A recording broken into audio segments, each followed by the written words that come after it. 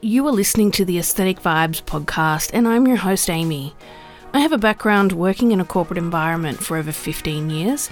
I'm a doctor, a lecturer, a lawyer, and a published author. This podcast is a look inside my brain. I cover relevant and totally irrelevant topics, ranging from self-help and advice to the spooky and scary, a little bit of true crime, mental health. I also like to tell some stories along the way. My goal is to spread aesthetic vibes whilst discussing these topics. I do like to end each episode with a lighter note, usually something completely ridiculous. Okay, with all that being said, let's hang out.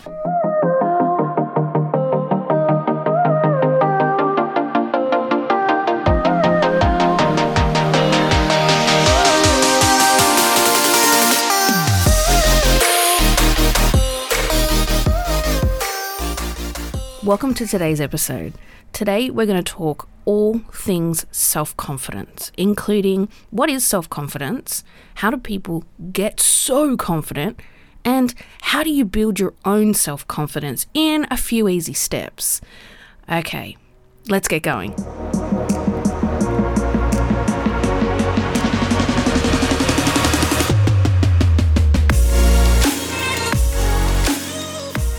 First, when I personally think about self-confidence and I try to assign a feeling or definition to it, for me, self-confidence is really a thought process. It's a combination of knowing who you are, knowing what value you add to the world, and being confident in your abilities.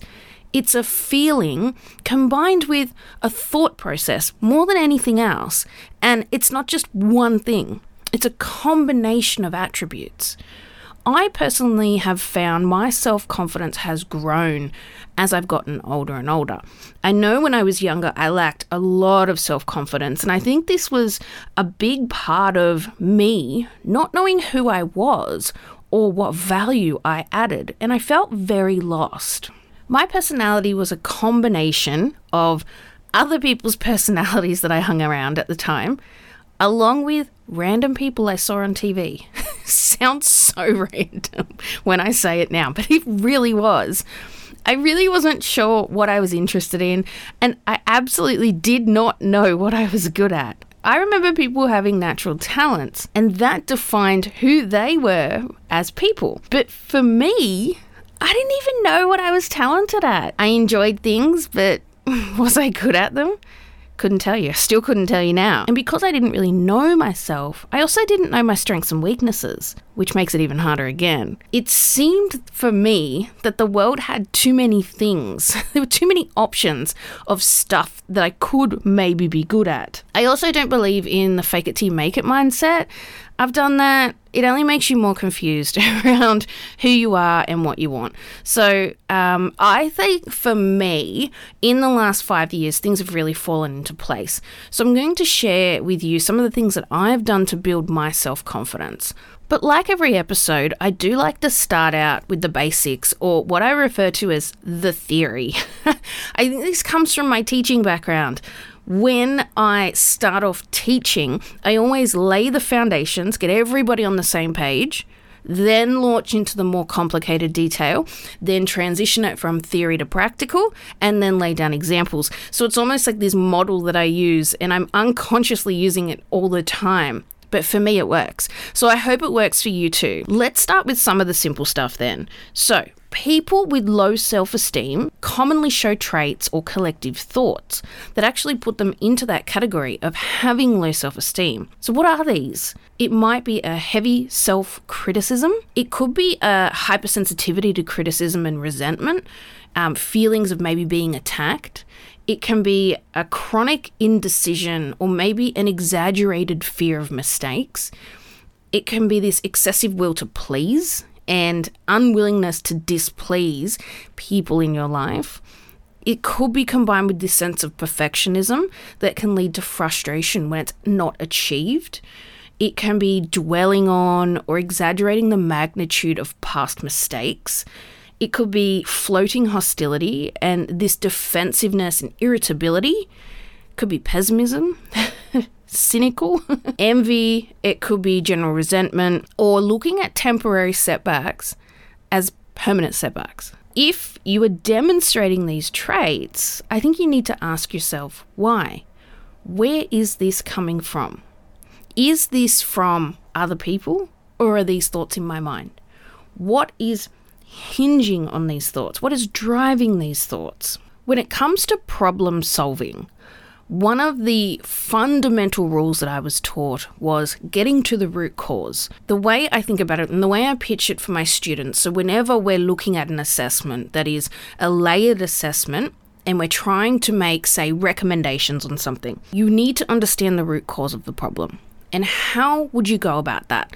Let's say you have to chop a tree down and you want to work out the best pathway there. You've got an axe. Do you chop at the leaves to remove the tree, or do you chop at the trunk, at the base of the tree, to get rid of the tree?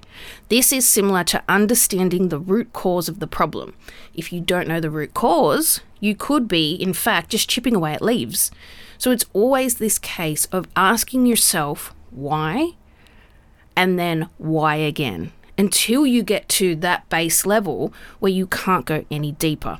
This is often called the 5 whys. Throughout my life, I have done many things. I've achieved some really great things that I really am truly proud of. And I can honestly say that none of these things have come easy. All of these things have required great effort, energy, and dedication. For most people, you don't just wake up one day and you're good at something. You need to apply yourself consistently.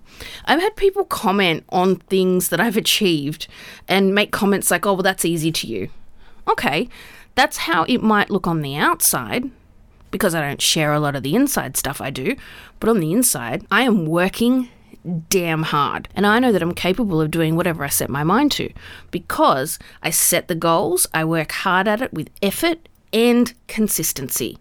Which is why it's never nice to comment on someone else's success, claiming you know what is going on behind closed doors. When it comes to working towards goals, setting your mind to something is much more than saying, oh, I'm going to do X. It is true, deep dedication with unwavering commitment. I truly believe that most people can do whatever it is they desire, but you need to work hard and you put in what you get out. And this is something I say to all of my students. Your engagement with me, the course content, and the dedication to your work will yield the appropriate results. If you are studying and you do not attend class, you do not do your independent study, you don't work progressively on your assessments, and you don't follow instructions, guess what? You're not going to do well. And who's to blame? It's not your schedule. It's not your work schedule. It's not the lecture. It's not me. I didn't do anything. Guess what? It's you. Hard work is best measured against a lens of consistency. You must be consistent. Let's think about it like you're an athlete. Can you just practice one day? Say you're running. You're going for a running event. I don't know anything about running. My mum does. I do not. Let's just say you're going out on a big event. It's a running thing. And maybe you practice once. And you go, oh, I did okay. Do you then not practice and then just show up on the day and hope for the best? I'm sure people have done that. It sounds like something I would do because I don't care for running. But is this going to yield the best possible outcomes? Absolutely not. So this is something that you need to consider with all aspects of your life. So this is also a feeling I think that too comes with age. As you grow older, you become more comfortable in your own skin as well. But it's a combination of things. So we've spoken about people with low self-confidence and the characteristics and attributes they might be displaying. But let's flip it on its head. What do we consistently see from people with high confidence? These people firmly believe in their values and principles. They will be readily available to defend them when finding opposition. And they feel secure enough to modify this in light of experience. They're able to make the best choice, trusting their own judgment, and not feeling guilty when others don't like that choice.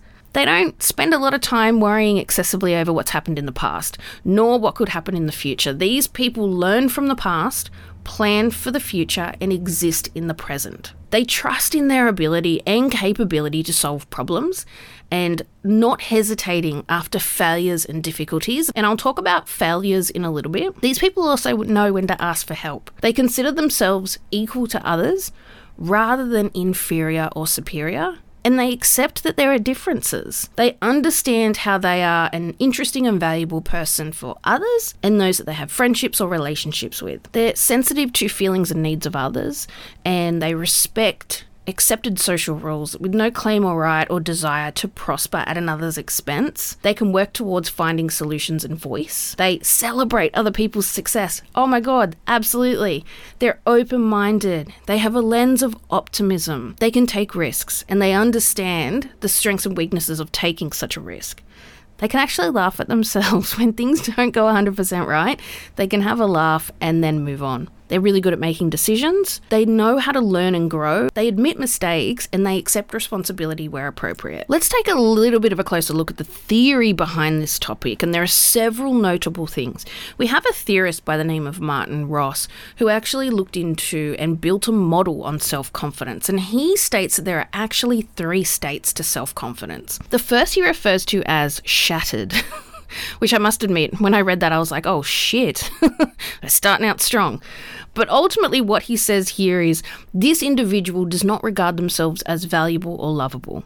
They can often be overwhelmed by defeat or shame, or they see themselves as what they refer to as maybe an anti-feat. So this might be that maybe they consider that being over a certain age is an anti-feat. Then they may define themselves in the name of their anti-feat and say, hey, I'm old. They often express actions and feelings such as pity, insulting themselves, and they can often become paralyzed by their sadness.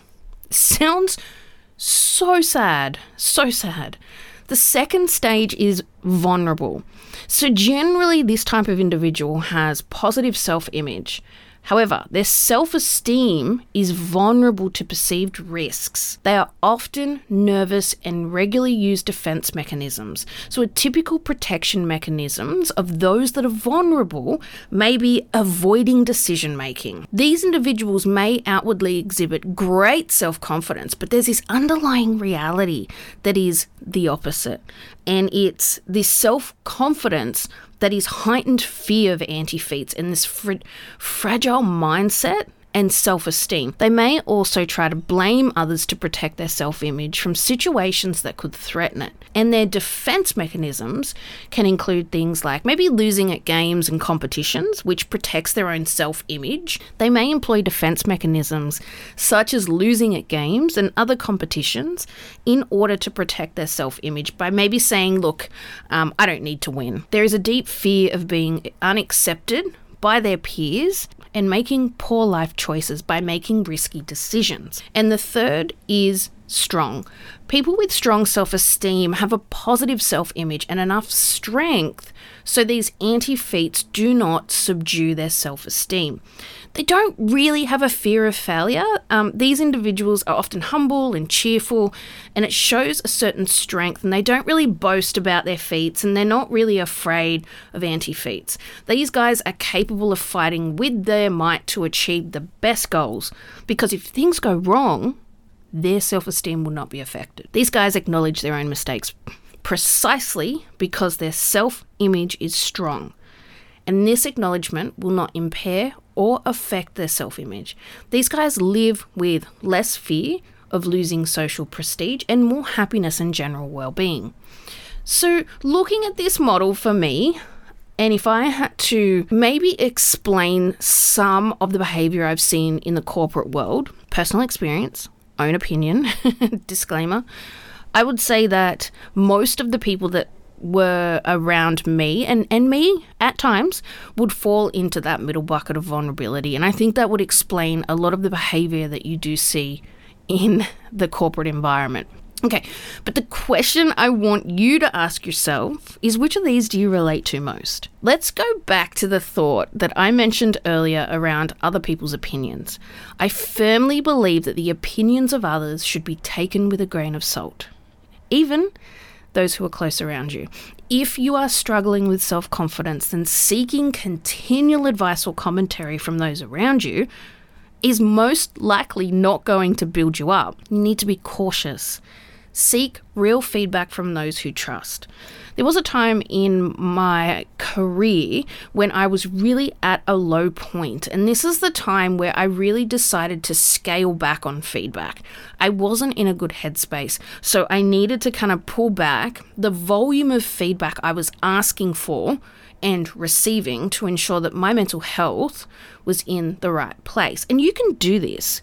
You're entitled to do this. There will be a point, however, where you do need to reopen yourself back up to the feedback, because feedback is a really good way to grow and develop. But this can be a gradual, slow process. And this, again, comes back to my thinking on unsolicited comments combined with giving zero fucks. The less fucks we can give, the happier and more content we are and will be personally. Ask yourself, does this actually matter? In a week, in a month, in a year, will this matter? When I'm dying, will this matter? Kind of morbid, but it works for me, right? If I need to put things into perspective, I will say to myself, oh my God, get a handle.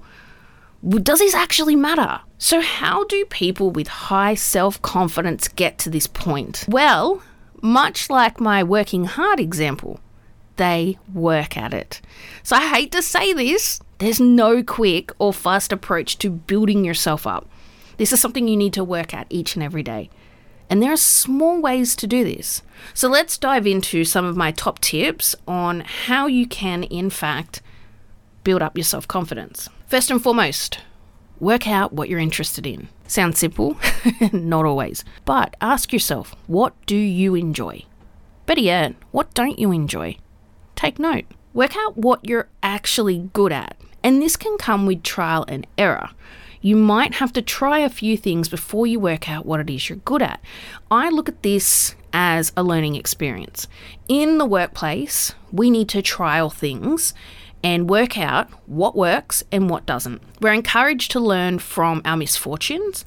So let me give you a little example. I worked at a large financial organization in Australia. There's a lot, so that really could be anyone. Anyway, in my first 6 months, I was running a mail out. The mail out was to customers on some increased charges on a product. So I had to write a letter, and then there were 6 or 7 different people that had to sign off on it. And there was a team that had to sign off on it. Anyway, multiple pronged approach. And all of these lines of almost defense are there to prevent error. So I followed the process. I did what I was meant to do. At some stage throughout the editing process, someone in a team decided to pick up the content, copy it, and paste it onto a new document. However, as they did this, they accidentally changed the phone number to a different number. So instead of the standard call center number, it became a random number. I trusted that the edits were all good. I checked the number. It looked right to me. Guess what? It wasn't. The phone number was wrong. It actually was a small business, an irrigation business. So I saw the error after the mail out had occurred, shit myself. First thing I did was get on the phone to this small business to try to apologize. He was such a nice guy. He's like, no, I haven't received a single phone call. He goes, but this could be good for business. I was like, possibly. Anyway, so my goal next was fix the error. So I did this. I sent out a text message alert and an online alert as well to the individuals who'd received the incorrect details. What did this teach me? This taught me a critical requirement to check and double check everything you're working on, particularly if it's going public. This rocked my self-confidence, but I had to draw the line and stop beating myself up and get back on the horse. I recall walking into a room, shutting the door, crying, getting my shit together, then walking out and building my mitigation plan. We all make mistakes. Most things can be fixed. Was it the end of the universe? No. My general manager was unimpressed. He was so unimpressed. But he did say to me, look, no one reads letters, we send them anyway, so let's just fix it and get on with it. So this for me was like, okay, cool, he's not angry. Okay, we've had a laugh, it's time to get on with it. Things don't go well, we learn, we move on. We used to use a lot of test and learn in technology implementation. And basically this is you implement something new and you get feedback from customers. They're either going to love it or they're going to hate it. You do this, you do it damn fast, you either regress or you move to something new. This is trial and error, which is a very successful method for running a business. So I was talking to my husband the other week, a little bit on the trial and error topic. Anyway, we were talking the other week about cannulating. So there was a lady taking my blood and she struggled with the veins. And, she was quite upset. She had a really bad day. She'd missed a couple of cannulations. I don't even know what they're called. I don't know. Where they put the needle in. She missed a couple of those early in the morning, and it had a negative effect on her, impacting the rest of her day. And Sean said to me, yeah, if I need to cannulate, and let's just say I miss 2 or 3 at the beginning of the day, that's going to rock my confidence. Of course it is, until I get back into the method and the rhythm.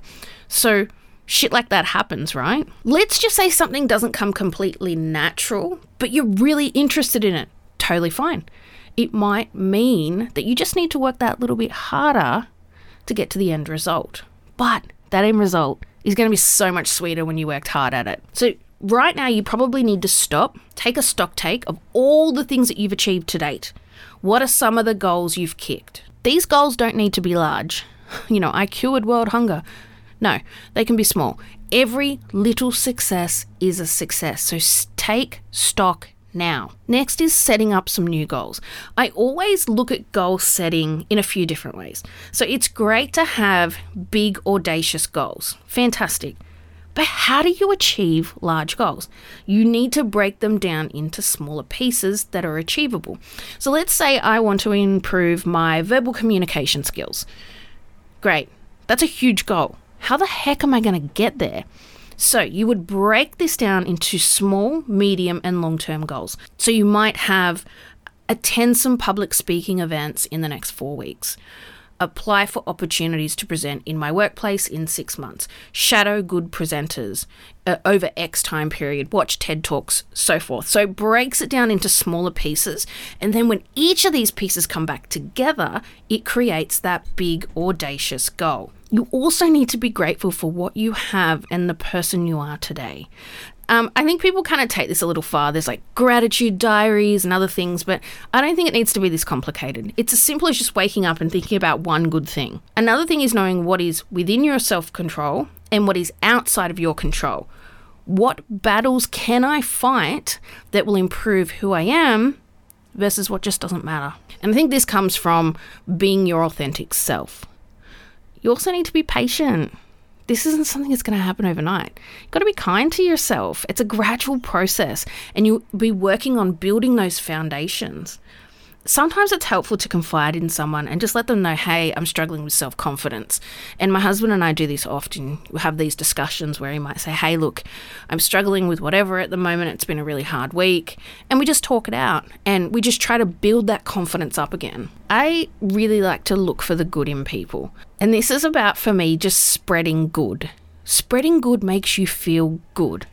And then that builds your confidence. So if I see someone and they're wearing something really nice, or maybe they smell really nice, whatever it might be, I'll let them know, because if I can spread positivity, I feel positive. So this is not to say that I'm just going to hand out shallow compliments to every second person that I see. But if I truly like something, I'm going to let that person know. It makes you feel positive, which builds your confidence. The other thing is, do not compare yourself to others. I've said this in nearly every episode. This is the worst thing we can possibly do. We are all different and on different paths. Never compare yourself to others. This is a pointless task. I like to treat myself. I laugh because when I treat myself, I do this all the time. Online shopping is my preferred method of being treated. But you can do nice stuff for yourself when you're feeling down, whether that's buying yourself something, indulging in like a nice meal, or just doing something that makes you happy. Treat yourself kindly.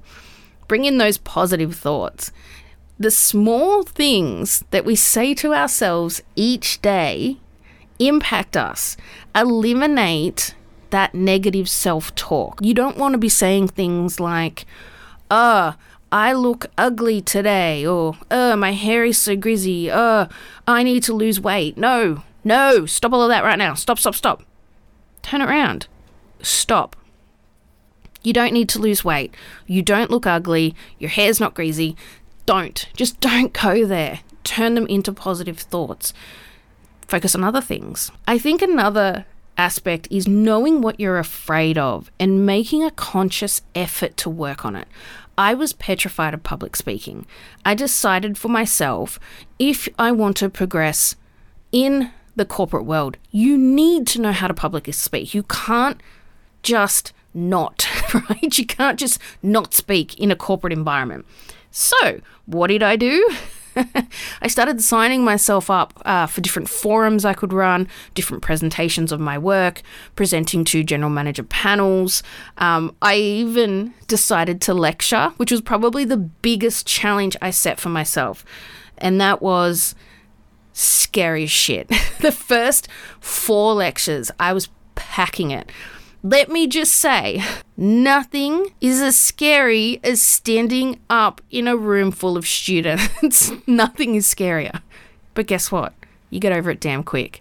You learn, you become resilient, and you become good at it. A couple of other things. Say no. Use your voice. Say no. You don't want to do it? Don't do it. Simple. Don't be afraid to speak up. Don't be afraid to give your opinion and to have a voice. And be yourself with no apologies. Work out what those values are that define who you are, and don't apologize for that. So it's things like, I can't handle this, or this is impossible. Changing that around to, actually, I can do this. I'm going to give it a try. I can't do anything right is, you know what? I can do this better next time. You actually have the power to wake up today and say to yourself, you know what? Today's going to be awesome. Today's going to be awesome. I'm going to get myself an amazing coffee. I'm going to roll into the office. I'm going to have a brilliant lunch. I'm going to kick some goals today. It's going to be a really good day. You can also wake up and choose to have a shit day. I guarantee you, if you wake up on the wrong side of the bed and you say to yourself, today sucks, it's going to be shit, it will be. So that's exactly how the day's going to go down. So I encourage you to wake up with that positive mindset. And if you're not feeling happy, that's okay.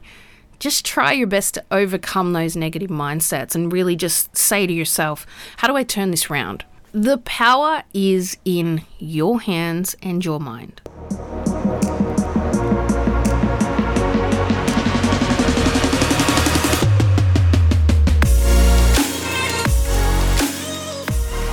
As with every episode, we end on a lighter note. I was asking my husband, I said to him, what should I talk about for my lighter segment? And he goes, his usual response is, I don't know. And I was like, come on, I need your help. He said, talk about things that he likes that I couldn't care less about. And I was like, perfect topic. And I started on my list. It took me 2 minutes. And I said, I've got a list. And he was like, what? That took you no time. And I'm like, hell yeah. So let me share with you things I just don't care about that my husband cares about. First, Marvel and DC movies. No thanks. I've seen every single one. I can't remember what one it was. There was one that we watched. I think it was Wonder Woman. I don't know. Anyway, it was shit. It went for like 6 hours or something ridiculous. No, not that long. Surely it couldn't have been. Was it 4 hours? 4 hours maybe. Anyway, it was apparently the extended version or something like that, the editor's cut extended version. Yeah, I didn't need to see that. I didn't need to waste that much time. It felt like 6 hours. It probably was 3. Anyway, no. Marvel and DC movies are a no. Second is exercise. Nah, I'm good. She's cool. don't really need it. I'm good. To be fair, I do like going on the occasional walk. It's just really hard. I can't walk my dog because he's crazy and my arms always hurt. But I'm not a fan of exercise. It's just not where it's at for me. The third is cleaning the house. I have a reputation in the house, in my house of 2 adults and 2 pets, reputation, coffee mugs and cold brew cans. I don't like putting my coffee mugs in the dishwasher. I much prefer to put it on the bench above the dishwasher. That just feels far more convenient for me. My husband hates this. He's always telling me, put your coffee cup in the dishwasher. And I'm like, yeah, cool. And then I just put it on the bench. I don't know what it is. There seems to be so much effort around opening the door, pulling the tray out, and then putting the mug in. It's just heaps easier if I pop it on the bench. And I'll tell you what, 9 out of 10 times, it somehow finds its way into the dishwasher. So it's either got legs or someone else is putting it in there. So, I mean, there's no reason for me to worry about it, right? Washing the cars, I don't care. My car could be covered head to toe in thick mud. I don't care. I'll still drive it. Doesn't bother me. I don't like a lot of rubbish in the car, but as for the outside, I don't care. I claim that someone hit my car. My husband claims I hit a wall. I didn't care. Like, it got fixed and everything, but I just don't care. Cars just do not matter to me at all. It's just something that gets you from A to B. You just want to spend as little money as possible on them. It is what it is. I think the one that has gotten me recently, we've had a few wines, right? Had a few wines recently. We've kind of had a lot of IVF stuff going on, and when we're not going through all that stress, we've had a couple of wines. Anyway, we were sick. Turns out, I think we had glandular fever. I know my husband definitely had it because the doctor rang him yesterday and said, oh, you've got glandular fever, which affects your liver, right? So he has had a few drinks and his liver's been hurting. I don't know how you can identify it's your liver. Anyway, look, I'll just trust his judgment. Anyway, last night he was like, oh, I've really got to quit. I've got to quit drinking. And he was talking about it like he was on some sort of hard drug that he had to give up because his life was ending. And I'm like, oh my God, you're so dramatic. You can have a wine every now and then. Maybe not while you've got glandular fever and your liver's giving up, but it's okay. So that's another thing. I don't care about that. I like wine. I want to drink wine. So that's the things my husband cares about that I could care less about.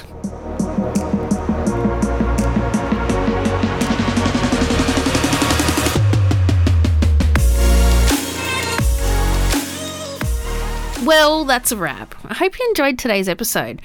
Join me next time when I discuss part 2 of mental health. More specifically, I'm going to focus on anxiety and the different forms of anxiety, along with the linkages to depression. And I will share not only how to deal with those, but how to also personally manage both of those. In the meantime, let's hang out on my socials. Hit me up at Aesthetic Vibes Pod. Drop me an email at aestheticvibespodcast@outlook.com. Visit my website, aestheticvibespodcast.com. Drop by my TikTok, Dr. Ames Kelly. Is there anything else? I think that's everything. I don't know. I think that's everything. Okay, until next time. Bye.